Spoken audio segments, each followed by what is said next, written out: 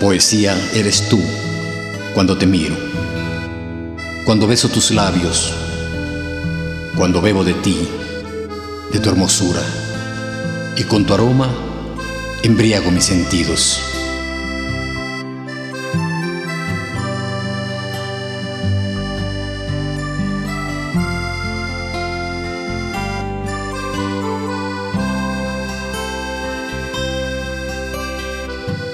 Poesía es la luz que con su encanto descubre el pensamiento, lo dilata. Complacidas se sonrojan tus mejillas cuando la blanca palidez se aparta.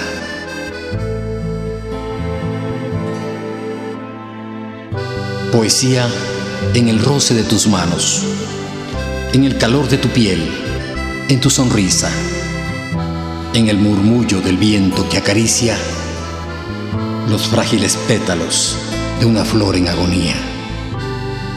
Poesía en la palabra, en la rima, en la silueta que proyecta tu figura.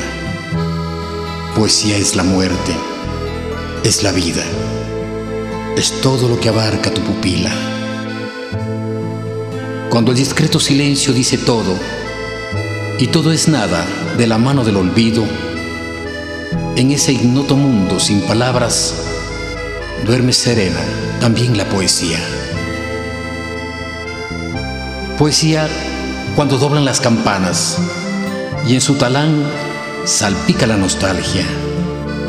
El aire se acongoja y acompaña junto al consuelo que le brinda la calma. Si el nudo se desata en la garganta y se escucha en la voz una plegaria, el tiempo del silencio ha culminado. Mi pensamiento me exhorta y me reclama. ¿De qué sirven las palabras que se gastan, que han perdido de la vida su sentido, que ya no tienen el brillo ni el sonido y no despiertan mi ánimo caído? Poesía eres tú cuando me miras, y en tu sonrisa se dibuja la ternura. Cuando interpretas mis ocultos pensamientos, y con tus besos se disipan nuestras dudas. Poesía en estos versos que quisieran decir todo lo que pasa en esta vida.